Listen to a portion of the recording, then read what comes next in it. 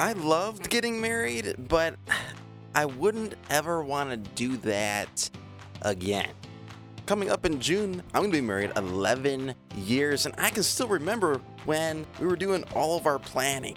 And it's fun for a little bit, and you enjoy some of it, but then there's parts that it's tough, because for us, we couldn't invite everybody that we wanted to come.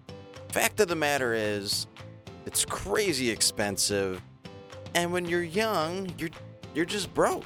So a quick tip from me that I got later, that was a little too late, but the first thing you should do when you're preparing for your wedding, if you haven't been married already, or maybe if somebody asks you for advice, this is the best advice I got later, was the first thing you do is write out everybody on a huge list that you want to invite, because that will dictate everything else.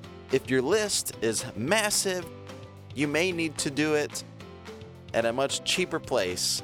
Just make sure everybody's there, because the people who come is what makes it a great ceremony, a great reception.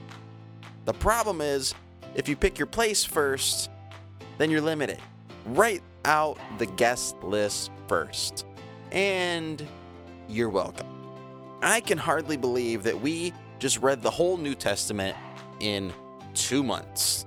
We just finished Revelation today, and so much going on here.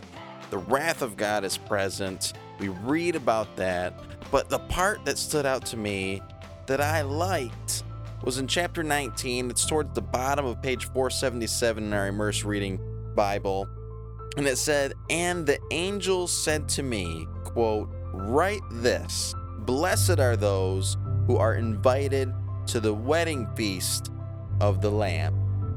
And he added, "These are true words that come from God."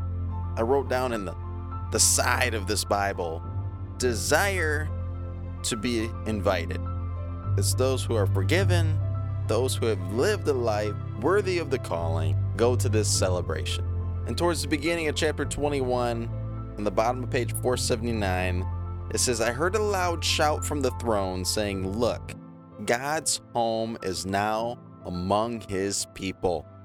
He will live with them, and they will be his people. God himself will be with them.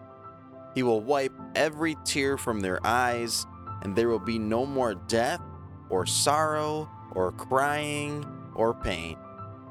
All these things are gone forever." How amazing that is. Our life here is so short. We're called to give him our life, and in return, we're invited to the celebration. We get to live eternity in a perfect place with a perfect being who loves and adores us.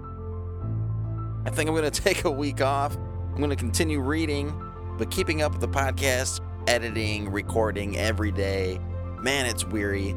I love doing it, but every once in a while, I need a break. I'm so excited to get back into the Word in a week. If you're new to the podcast, subscribe so you get notifications when the new one comes out. But there's plenty here. There's over 200 episodes. Get in, listen. I appreciate it so much for those who are supporting me, who are subscribing and leaving reviews. Super appreciate it. The whole reason why I do this is that I hope that I am encouraging those out there to just make God a priority in your life, because he will change you, he will mold you, he will use you in a big way. So thank you so much for listening, and as always, have a great day.